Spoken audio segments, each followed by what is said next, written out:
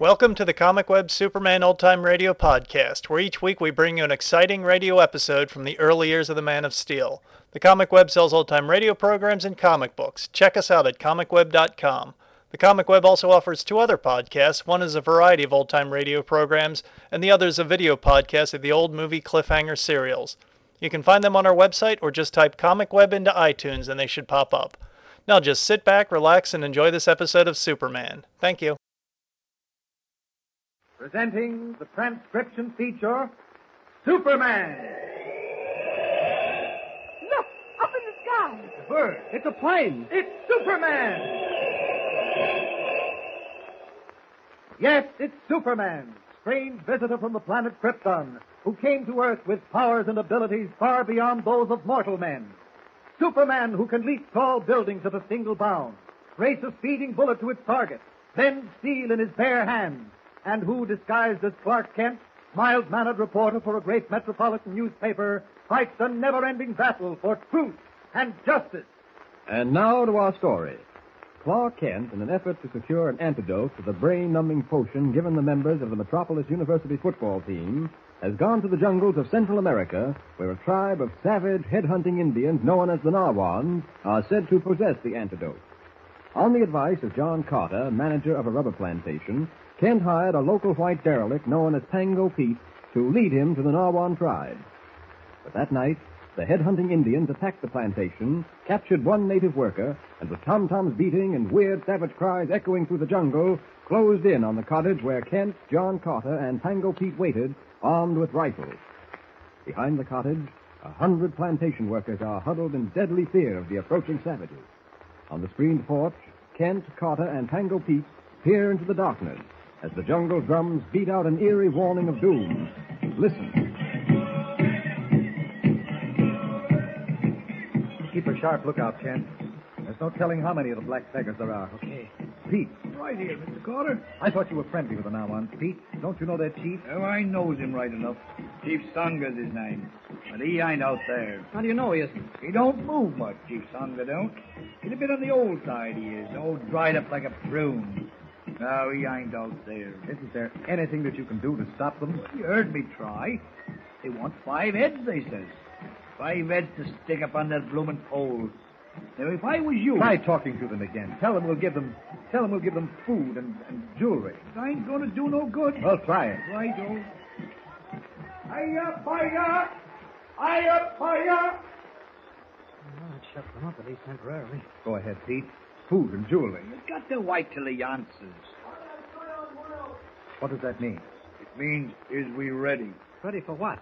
To give him 5 heads, I types it. Offer them food and jewelry. Hurry, Pete. No one! Thunder, my outside! Blimey, I don't know how to cite jewelry in their bloomin' language. Listen. What does that mean, Pete? 5 heads or nothing. All right. Tell them it's nothing. No. Wait. I've got a better idea. We'll give them 5 men. You can't do that, Carter. It's murder. Don't worry. I'm not giving them 5 men. We'll try working a ruse. Are you game to go out there with me? What's that, Pete? They wants to know what's holding up the works, as you might say. All right. Tell them we'll give them 5 men. Right-o. Right-o, but not too much. What's your plan, Carter? Now listen carefully. You, Pete, and I will go out to meet them with 2 of the native boys. Hold on a minute, Mr. Carter. Pango Pete ain't getting social with them Narwan headhunters. Not on your life. And why not? It's my understanding that you are on friendly terms with the Narwan tribe. Matter of fact, it's been rumored that you haven't been above supplying them with native victims. That's a lie. There ain't a soul can prove it. I never turned no one over to them bloody heathens. How is it you can speak their language? I've always wondered about that. Oh, I picked it up doing a little trading with them. That's the truth. So help me. What sort of trading could you do with savage Indians except trading in human beings? You got no right to say that, Mr. Carter, you ain't. Oh, I wonder. At any rate, you're going out there with us, whether you like it or not. You're the only one who can speak their gibberish. Now, what about you, Kent?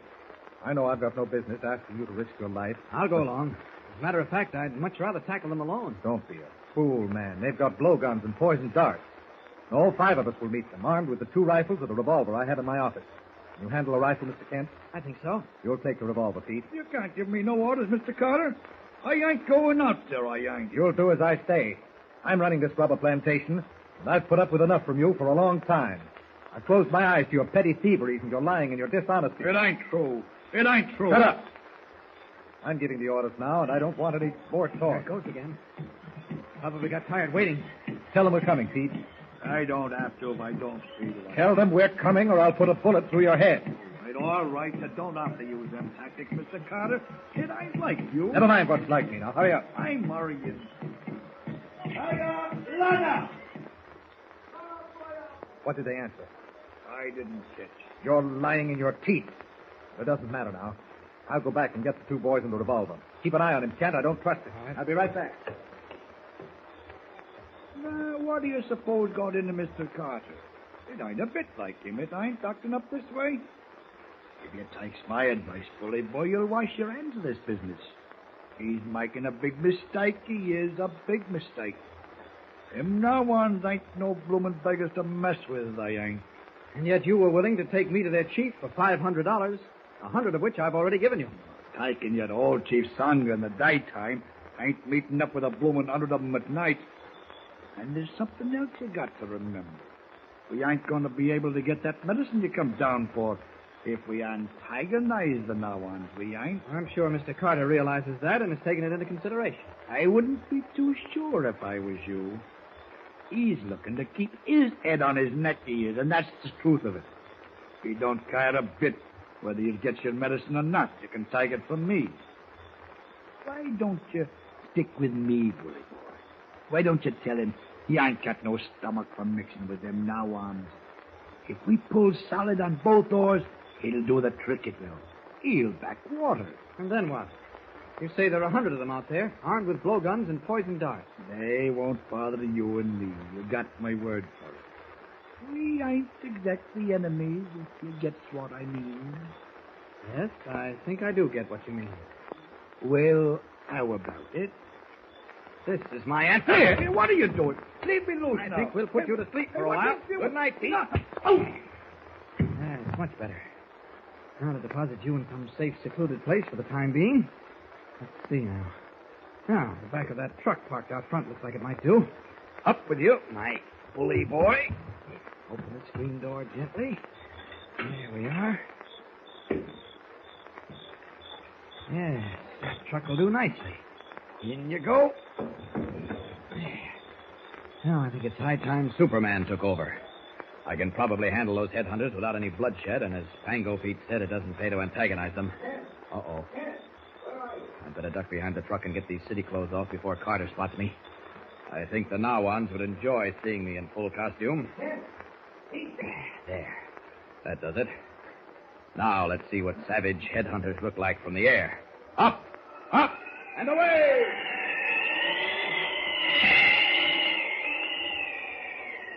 There they are, hiding in the brush at the edge of the jungle. There's a lot more than 100.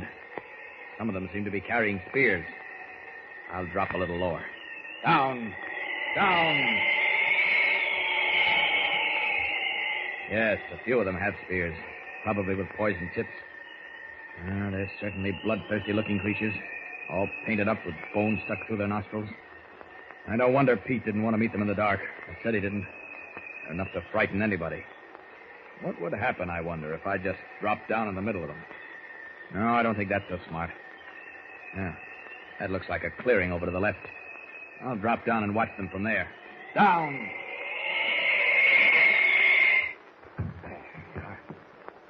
Yes, this is as good a vantage point as any. Now we'll see what happens. Uh-oh. They're getting impatient again. That means trouble. Yes, they're moving out of the brush toward the cottage. I think I'd better... What happened? Great Scott. Carter's coming out of the cottage with 4 native boys.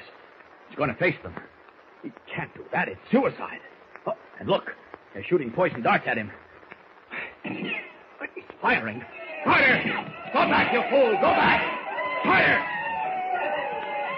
Now I'll have to take a hand. Up! There we are. All right, you beggars. Fire your poison darts on me. Come on. You with that spear. Come on, pitch it over the place. There, didn't think I could catch it, did you? Watch out. Here it comes back at you. There. Now, it's decided to gang up on me, have you? Okay, see how you like this. Take that. That'll take care of you. There. All right, stick around, you beggars. Don't tell me you've had enough. What are you running for? So, you can't take it, huh? I didn't think so. Well, now to get back to Carter. That's Clark Kent. That's funny. He's gone. Last time I saw him, he was halfway between the cottage and the jungle. Maybe he's in the cottage. There's a light on. Well, Mr. Carter, Great Scotty. He's stretched out on his bed, white as a sheet. Boy, what happened to him? Poison dart. What? Where did it hit him? In arm. This one. Let's get a look at it. Come on, rip the sleeve off, will you? Yes, I see it. Just a pinprick, but it's red and swollen. Mr. Carter, what can I do for you? Just tell me. Nothing to do. All over soon. But there must be something. Some antidote, some medicine. Indians have medicine, but too late. Facing slow but certain death as the venomous poison seeps into his bloodstream, John Carter can only gasp that the Darwan Indians have the only antidote. And so, once again, Kent is faced with the problem of getting an antidote for a native drug. But this time, minutes count. What can Kent, even as Superman, accomplish? Don't miss the next episode. Listen in with Superman. Don't forget, tune in again for the next thrilling episode with Superman. Look, up in the sky. It's a bird. It's a plane. It's Superman. Superman is a copyrighted feature appearing in Action Comics magazine.